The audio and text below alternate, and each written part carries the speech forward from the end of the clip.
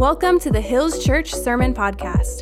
Located in El Dorado Hills, California, it is our mission to help others find and follow Jesus. We hope this message inspires, encourages, and uplifts you today. Friends, I'm so excited to be with you today. We are jumping back into the book of Ephesians. We are continuing our journey through the book of Ephesians. And last week, if you missed it, I don't say this often, but I do think this is very important just for us to hear. I feel like last week's sermon, not only was it just a word to me, I think sometimes I've said this before, the best sermons are the ones that preach to me first, right? The best ones are the ones where I'm writing it down. I'm like, oh Lord, I'm just getting raked over the coals here.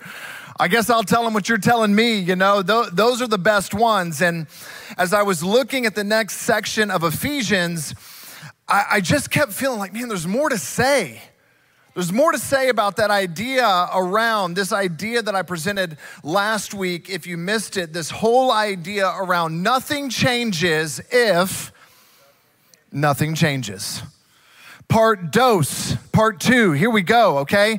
Nothing changes if nothing changes. And what we've said, what we've looked at in the book of Ephesians is simply this: Paul, on the front end of this letter to the church in Ephesus, which was also sent to all these young churches all over the ancient world, they would record the writings of Paul and they would send it to neighboring house churches or neighboring synagogues where Jesus followers were meeting, and this letter was getting circulated. And the first part of the letter, if you've been tracking with us, was all about what Jesus has done for us. It was all about the gift of God's grace. It was all about the fact salvation can't be earned.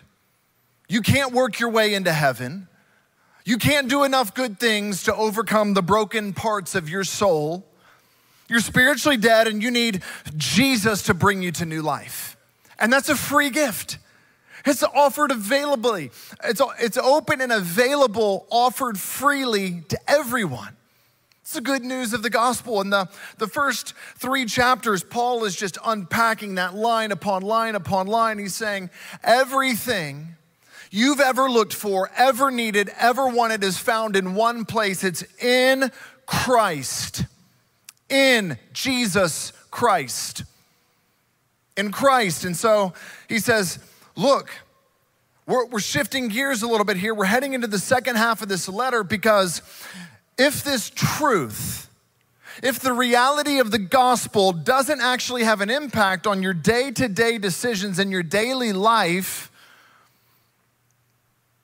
then nothing changes. You see, if nothing changes, then nothing changes. Nothing changes if nothing changes. And so if you've gone from death to life, something's gotta change.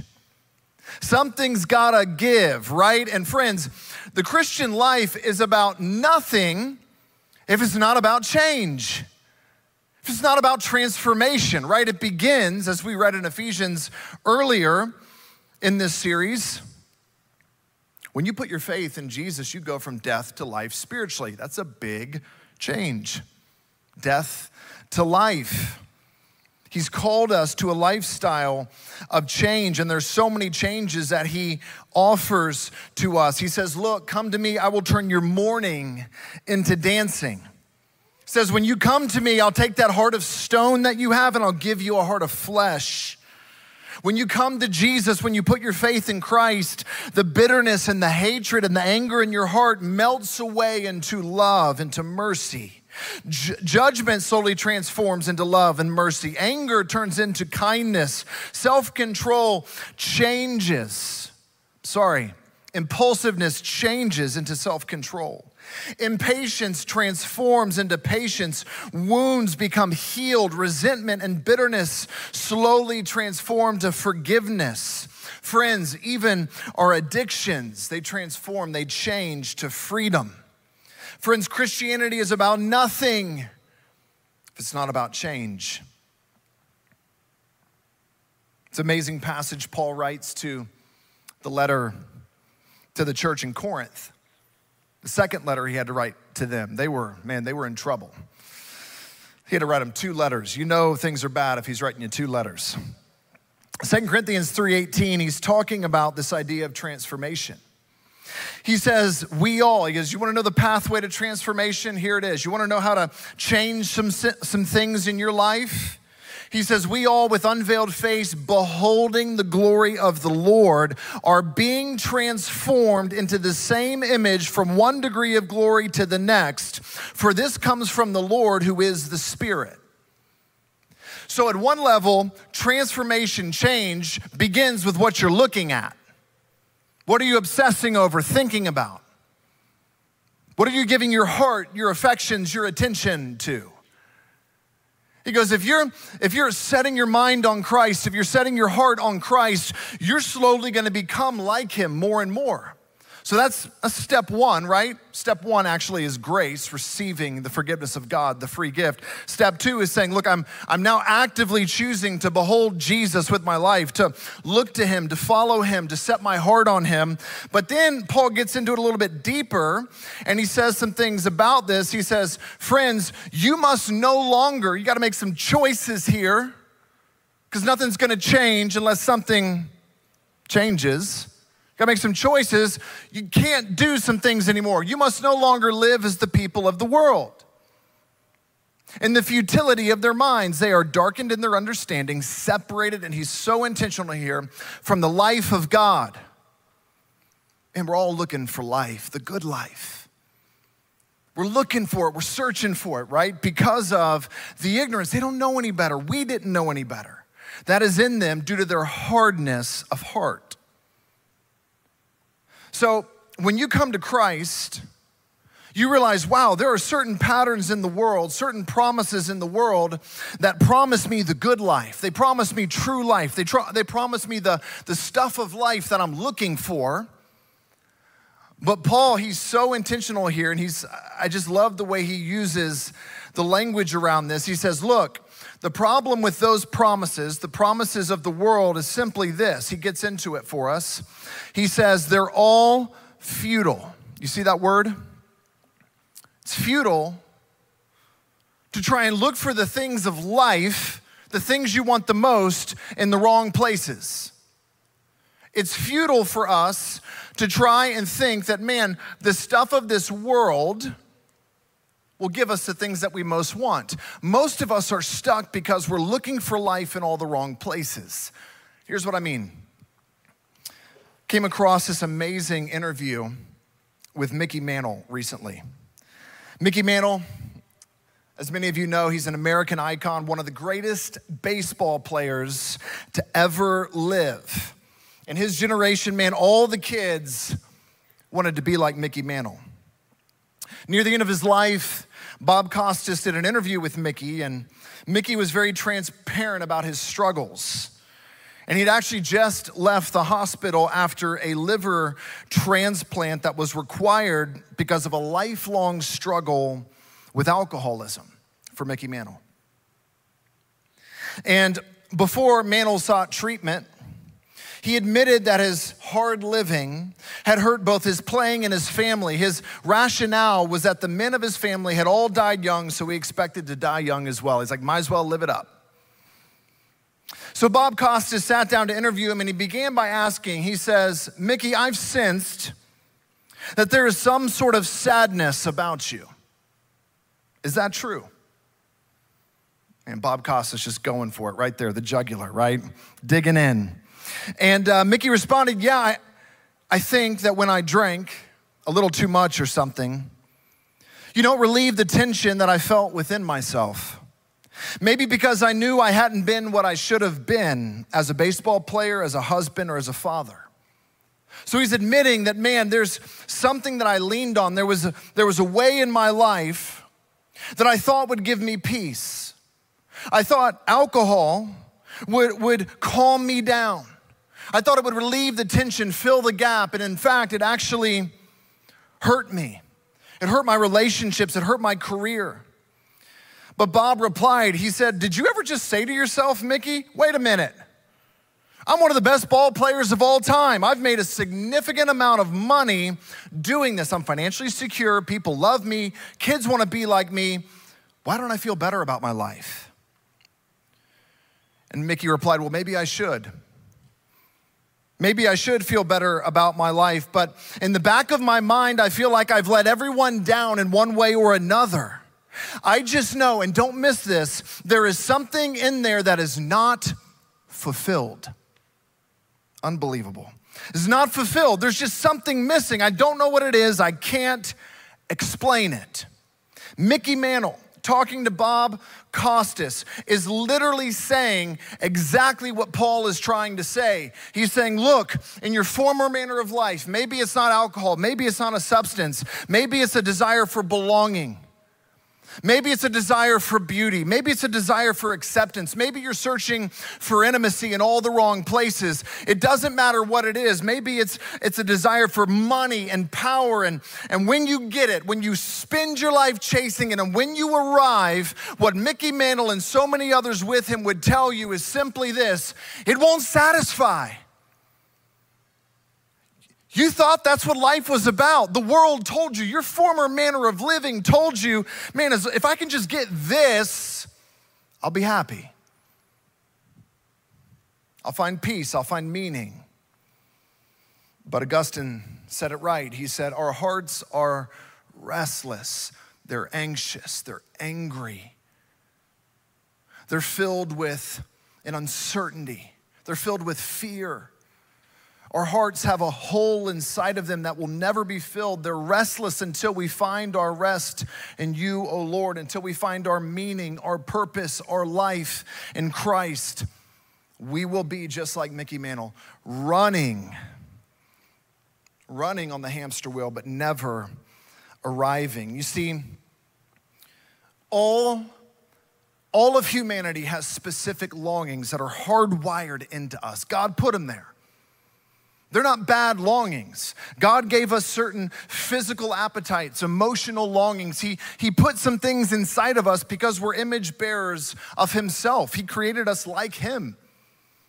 That's what it says in Genesis. He says, look, I put deep inside of you a longing for beauty. That's why we're drawn to beautiful landscapes and beautiful places, and we want to vacation on beautiful beaches and in beautiful mountains. We have a longing for greatness. We want to have impact. We want our lives to have meaning. You can't get rid of that. God put that in you. He put that inside of you. We have a longing for belonging. We want to be included, accepted. We want to be seen and loved for who we are. We have a longing to be wholehearted. Like Mickey Mantle, he recognized, man, there's parts of me that are missing, and I can't find out what those things are. I wish I was whole. I wish I was wholehearted. We have a longing for intimacy. We have a longing to find love, that reality of connection. One day with a spouse, with a husband, with a wife. We have physical appetites around these gifts from God, like sexual intimacy, food, rest. And what Paul is saying is very simple. He says, when the world broke, when we turned from God, all these good gifts, all these longings in our heart that God gave to us were corrupted. And suddenly, they sort of jumped over the boundaries that God gave for them. Suddenly, food was not just a good gift to be enjoyed by God that nourished our bodies. Suddenly, food began to transform, or drink began to transform into a crutch that we used to calm down at night. A crutch that we use to get rid of the worries of the world. Same with sexual encounters, this beautiful good gift of God that he said, look, you're looking for intimacy, you're looking for love, but you're not gonna find it in purely the physical act of sexual encounters with anyone and everyone that you want. He goes, that form of physical intimacy is reserved for the back end of emotional and relational intimacy. It's designed to be within the boundaries that God created for you to experience the good gift that it is. But if we live outside those boundaries, just like a fire in the fireplace, when it's in the fireplace, man, it can warm up the whole house on a cold winter night. But if it gets out, it can burn the house down. Same with rest. We all need rest. But if we find ourselves struggling with depression, if we find ourselves without purpose, suddenly getting out of bed at all can become a struggle. All the good things that God has given us, the longings in our heart, Paul is saying, the old you used to look to stuff like that to find meaning. It misused the good gifts of God. It made them ultimate things, and you wrapped your life around those things as though they would finally give you what you were looking for, and they can't deliver, just like Mickey Mantle said. So he said, you have to put off the old and put on the new. You got to put off the old you that was in relationship with those things in an unhealthy way and put on the new you that is first and foremost aligned with God and therefore is able to enter into God's good gifts in a healthy way, in the way that he intended. You see, he's the author of life. This is so important for us to recognize. Look, he is life. Life is Jesus. Jesus is life. He's the one that started this whole thing. He made you. He created you. And he's saying, trust me. I know how it's supposed to work. Walk with me. Don't become separated with my life, the life of God. So part 2, nothing changes if nothing changes. 4 more things I want us to see today. Number 1, today is the day. Change starts one step at a time. God will begin to highlight things in your life that you realize, wow, that's more the old me than the new me. That habit, that action, that routine, that rut, it's pulling me down. It's pulling me back. It's making me lesser. It's actually stealing the glory of God that I'm intended to bring into the world. It is pushing me down. It's time for me to take a step towards freedom. And friends, the enemy of change is tomorrow. Anybody with me on this one? Yeah, I'll get to that tomorrow. Tomorrow's a great day to start dealing with that. Lord, I promise I'll change. I'll call that person. I'll take a step. Whatever, Lord, I'll do it tomorrow. Tomorrow, Lord, I'll get to that. And here's what I believe the Lord would say to us in regards to that. As the Holy Spirit says, today, if you hear his voice, do not harden your hearts as in the rebellion on the day of testing in the wilderness. Today, if you feel the Spirit of God pushing on some part of your life that he says, look, that's not good for you anymore. Whatever that habit was, whatever that thing was, it may have helped you survive for a season. It may have helped you get through some season of your life, but once you come alive in Christ, it won't serve you anymore. It's not gonna help you thrive. It may have kept you alive, and that's a crazy thing to think, but you talk to any therapist or psychologist, and they'll tell you the addictions, the habits, the patterns, the unhealthy things that we adopt into our lives, the reason we latch on to those things is because we've been through some trauma, through some pain, through some difficulties, and we haven't known how to deal with it. So we stuff it down somehow, some way. And he goes, but once you come alive, I want to show you a new path of dealing with that. Friends, change starts today. The second thing that we need to understand around this idea, nothing changes if nothing changes, is simply this. Number 2, there are no shortcuts. There are no shortcuts. I love this passage right here. Paul says in verse 20, we read it last week, we'll look at it again. He's talking about the former manner of life, how we all used to look for meaning and purpose in all the wrong places. And he just says real simply, that is not the way you learned Christ. Assuming that you've heard about him and were taught in him as the truth is in Jesus. There are no shortcuts. I love it because Paul talks about learning, talks about going back to school. You know, this is the only time in the entire Bible where this phrase is used, where God says, I want you to learn a person. You see, Christianity is not just about agreeing with a set of facts. It's about following a person. Truth is not just about agreeing with a set of facts. It's about following a man named Jesus, because as we see in this verse, the truth is in Jesus. We have to learn a person. God's like, I'm about to take you back to school. There's this guy I follow on Instagram. His name's The Professor. Anybody follow this guy? Basketball player.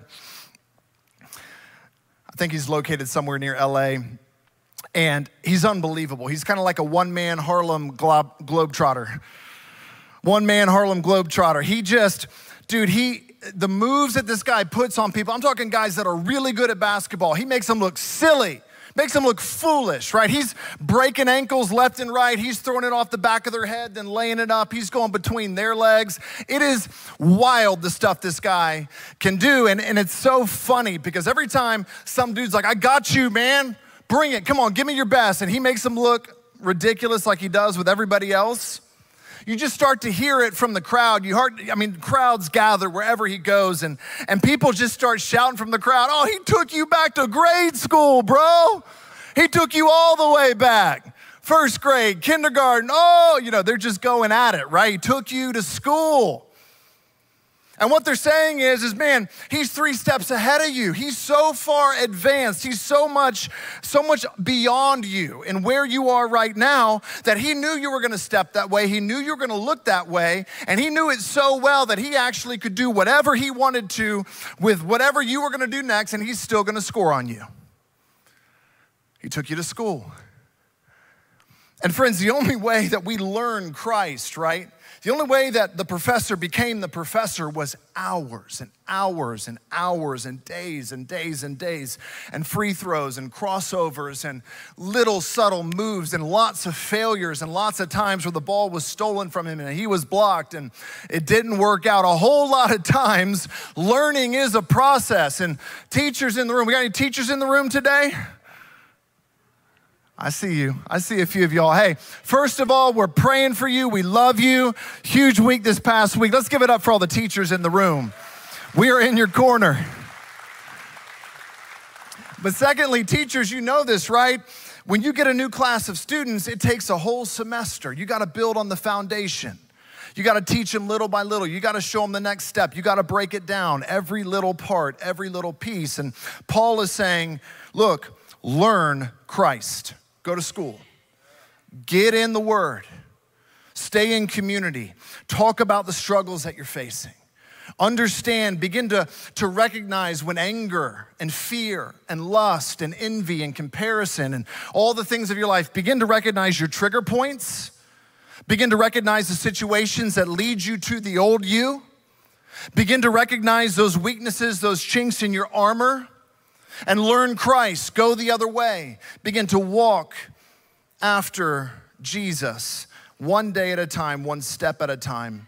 Friends, learning Jesus is about it's jumping into the school of life.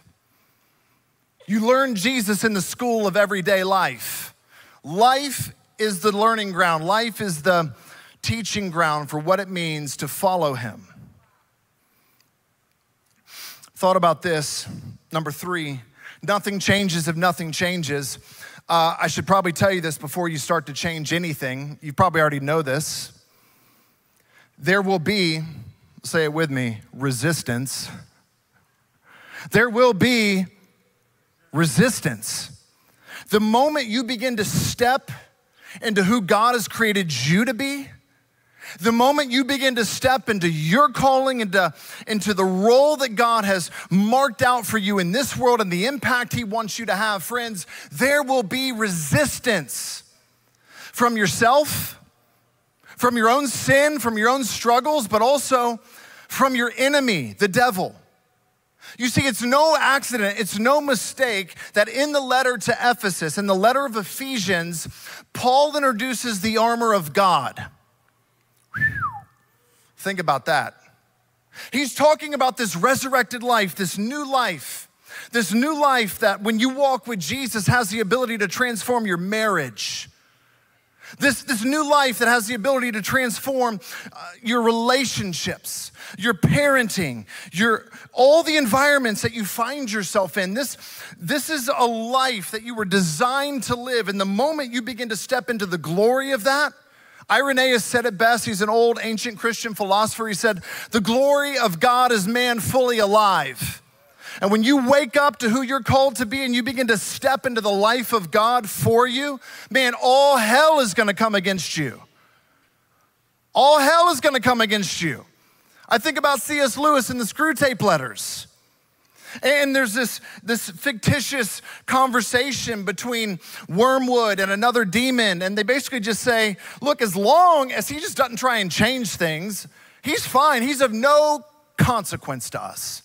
As long as we just keep him in that little habit or that little rut or that little cycle or that relationship or that, we don't got to worry about him or her. It's already dealt with. But the moment you step out of that and you begin to step into who you're called to be, whoop, we need to do something about this. The enemy says, we got to put a stop to this. I mean, in verse 27, Paul says, he's talking about change, transformation, talking about daily choices. Nothing changes if nothing changes. Put off the old, put on the new. And then he says, right in the middle of all of it, and don't give an opportunity to the devil, because he's looking for a chink in your armor. Once you start to walk this road, he's gonna come after you. And he's gonna use all these different little things from your past and your weaknesses and your trauma, whatever it is. And Paul says, be vigilant. Be vigilant. Because when you are in the process of following Christ, when you're in the journey of following Christ and you're putting off, you're making new choices, you're taking new steps, when you're putting off your old, what's that word right there? Self, which belongs to your former manner of life and is corrupt. That means it's corroding because it's believing lies, deceitful desires, lies that tell you, hey, life's found over here. Life is found in this pursuit. This is where you'll find happiness, when in fact, it won't deliver. Might deliver for a second, but it won't deliver ultimately. He says, put off your old self. As you begin to do that, he says, be renewed in the spirit of your minds, and put on the new self. I read so many commentaries on this that actually frustrated me, because they would talk about this putting off and the putting on. They say, oh, it's like a clothing analogy. Paul's using a clothing analogy. He's using that word that we would use to like take off a garment of clothes or put on a new garment of clothes. So any of your garments of clothing that, they match up with your old way of life, just take those off and then put on the new clothes about your new way of life. But he doesn't use the word clothing, does he? I'm gonna use a different color here. He uses the word what? Self. New self, old self. Friends, taking off a jacket is easy. Putting off your old self, hard. Resistance. Feels like dying. I feel like I said that 3 weeks in a row. It feels like dying, right? And you're like, I don't want to be a Christian. It feels like dying. Okay, I promise you, a year from now, your future you will look back and say, man, I'm glad I went through that pain. You never understand the purpose of the pain while you're in it. It's when you look back over your life, you say, man, I wouldn't trade that season for the world. I grew so much through that. God did so much in me through that. It's the worst season of my life. I was so depressed and I had to grind and I had to make it through one step at a time. But now, I've never felt so free. I've never been so present. I've never experienced joy like this. I've never experienced life like this. Putting off the old self feels like sometimes ripping off old layers of skin. Putting on the new self is learning to live a completely new way of life. Close with this. Fourth thing that we see, nothing changes if nothing changes. Today is the day. Don't start tomorrow, start now. Write it down, text a friend, make a note. There are no shortcuts. You have to learn Christ. Learning is a process. There will be resistance from yourself, from the enemy. But number 4, and we can't miss this, the pain of the present is worth the outcome. The pain of the present is worth the outcome. Paul said it like this. He said in Romans 8, verse 18, such a powerful, powerful verse. He said, I consider that our present sufferings are not worth comparing with the glory that will be revealed in us. In us. So the suffering that you're walking through now, the pain that you're facing now, today, as you put off the old self and begin to live in this new resurrected life with Jesus, Paul says, it's gonna hurt. Change is hard, but man, the glory that's gonna be revealed in you to the world who you're called to step into and become, this is the pathway forward, and I promise you, it's worth it. It's worth it. I mean, think of it, friends.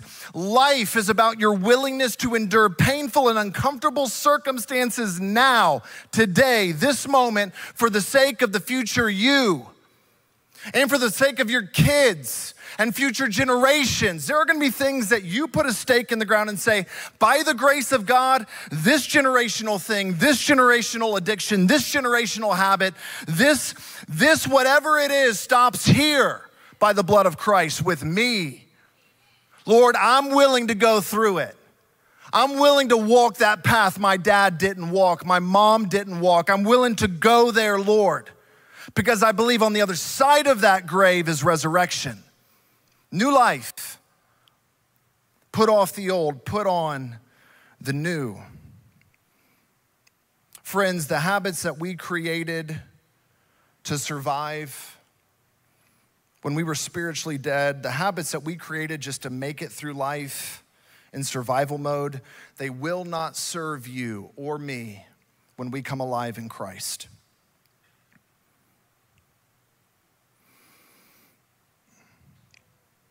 I'm gonna close with this. The band can come out. The pain of the present is worth the outcome. The pain of the present is worth what it will teach us in the journey of life. Thought about the story of the prodigal son. It's a story where many of us are familiar with. The son goes to his dad. Says, Dad, I want my share of the inheritance now. In other words, you're dead to me, Dad. I wish you were dead. I just want what's coming to me right now. Give me the inheritance. If I was looking at my son in that situation, I'd say no for two reasons. One, that was rude. Go mow the yard right now. Two, if I give you all this money, it's gonna wreck your life. It's gonna ruin you. You don't know how to handle this yet. You're gonna make bad decisions, and I see where this is going, so no. I'm your father. I know what's best for you. There are certain things that I should say no to. But what'd the father do? He goes, okay, you can take it. Give it a shot. If you think that's where you're gonna find life, that's where you think you're gonna find happiness, if that's where you think you're gonna find intimacy and connection and greatness and independence and all the longings of your heart, go for it, son. You can try, you can look real hard. In fact, I'm gonna give you a lot of money and you're gonna have a lot of power to do some things and to look for life in some places. And as the story goes, it says the son squandered the money in reckless living. He looked real hard, that's what it means. He made the best of his opportunity to try and find life anywhere but the Father's house. Anywhere but in relationship with his Father. Think about this, friends. In this parable, the Father represents God. And there are moments in life where he says, look, I don't want to, but if you're asking, I'll give you over to that. And you may end up in a pigsty. You may end up in the side of the road in a ditch. You may end up wrecking your life. You may end up really regretting this. But as long as you get to the end and you realize that that's not where life is, it'll be worth it. And the pain you have to go through, the things you have to try to get there, whatever it may be, and hopefully that's not your story. Hopefully you choose it now, today. But if you one day find yourself starving in a pigsty, wishing you could eat what the pigs are eating, just remember this, son. You can always come home. You can always come home. And what did the son do? There's a moment where he's longing for the pig slop and he goes, I gotta get out of here. I gotta go back to my father. Life is not found out here. I thought it was in all this stuff. It all leads to the same spot, to emptiness, to anxiety, to loneliness, to pain. I need to go back to my father's house. I had everything I wanted before I ever left, and I didn't even know it. Didn't even know it. He says, all right, I will get up and I'll go back to my dad. And he's practicing his speech the whole way home. Father, I've shamed you. I've made horrible decisions. I've squandered the money that you gave me. I did everything you probably thought I was gonna do. So you don't even have to take me back as your son. I mean, he's practicing the speech the whole way home. Just let me be a servant and maybe I can eat the scraps from your table. That's all I ask. Just let me be around the house again, Dad. Just let me be. I don't even care if I have to stay where the servants stay. Just let me be around the house, right? But as he puts off the old, as he makes a decision, as he repents and he says, I'm going home, he makes a choice to start stepping in the right direction. What does he find? Not the face of a disappointed father who said, I told you so. He sees the face of a father who's eagerly waiting on the horizon for his son to return. And the moment he sees him in the distance, he runs to him. And in the middle of his son's speech where he's trying to say, God, Father, I messed up. I'm sorry. I don't deserve anything. He goes, be quiet. You were dead. Now you're alive. Take my robe. Someone kill the fatted calf. You're not eating the scraps from the table. You're eating the feast and you're the main subject. And I'm putting the signet ring on your finger that says, you're my boy. You're my son. You're my daughter. Don't come back here begging. Don't even think about it. I went to the cross and died for you so that you would be an heir, not an outsider. You'd be family. And so we're about to take communion together, friends. And communion is simply this. It's a statement that God is scanning the horizon for you right now. No matter where you're at, no matter what pigsty you're in, no matter how rough it may be. And this juice and this cracker represents the blood spilled by a Savior, a body broken by our Savior Jesus on the cross. And it represents a Father that says, I will go to any length to make sure you can come home. You're forgiven. Friends, nothing changes if nothing changes. Take a step today. There are no shortcuts to learning Christ. There will be resistance along the way, but remember the pain of the present pigsty, the pain of the present circumstances, the pain of change is worth the glory of returning to the Father and who you're called to be. It's worth it, every bit of it. Amen. Friends, today, if you want to take a step of faith, of salvation, if you realize in your own life, man, I've been looking for all the right things in all the wrong places. And you realize today the Lord is just waiting for you to come home. I want to pray with you right now. There's a card on the seat back in front of you. And next steps you can mark, put my faith in Christ. I'd love to learn more about baptism. I'd love to learn more about taking a next step of faith, of reading the Bible, of learning how to live this new life, to let go of some old things. We'd love to journey with you in that. We're gonna pray and then we're gonna take communion together. Lord Jesus, I ask in this moment for anybody who has not yet come home to the Father, who's not yet said, I'm done trying to find life out here and meaning and purpose out here. It's time for me to get up and go home. Pray right now that they would know beyond a shadow of a doubt that Jesus Christ, that you died on the cross for their sins, for their mistakes, for their pigsty. But you didn't stay dead, you rose again so that they could have new life. You paid the price for their sins. And Lord, I ask right now for any person in this room that needs to take that step of faith, that they would believe, they would repent and say, Lord, I'm done looking out here. And they would turn to you and say, Jesus, I put my trust in you. I believe you died and rose again for me.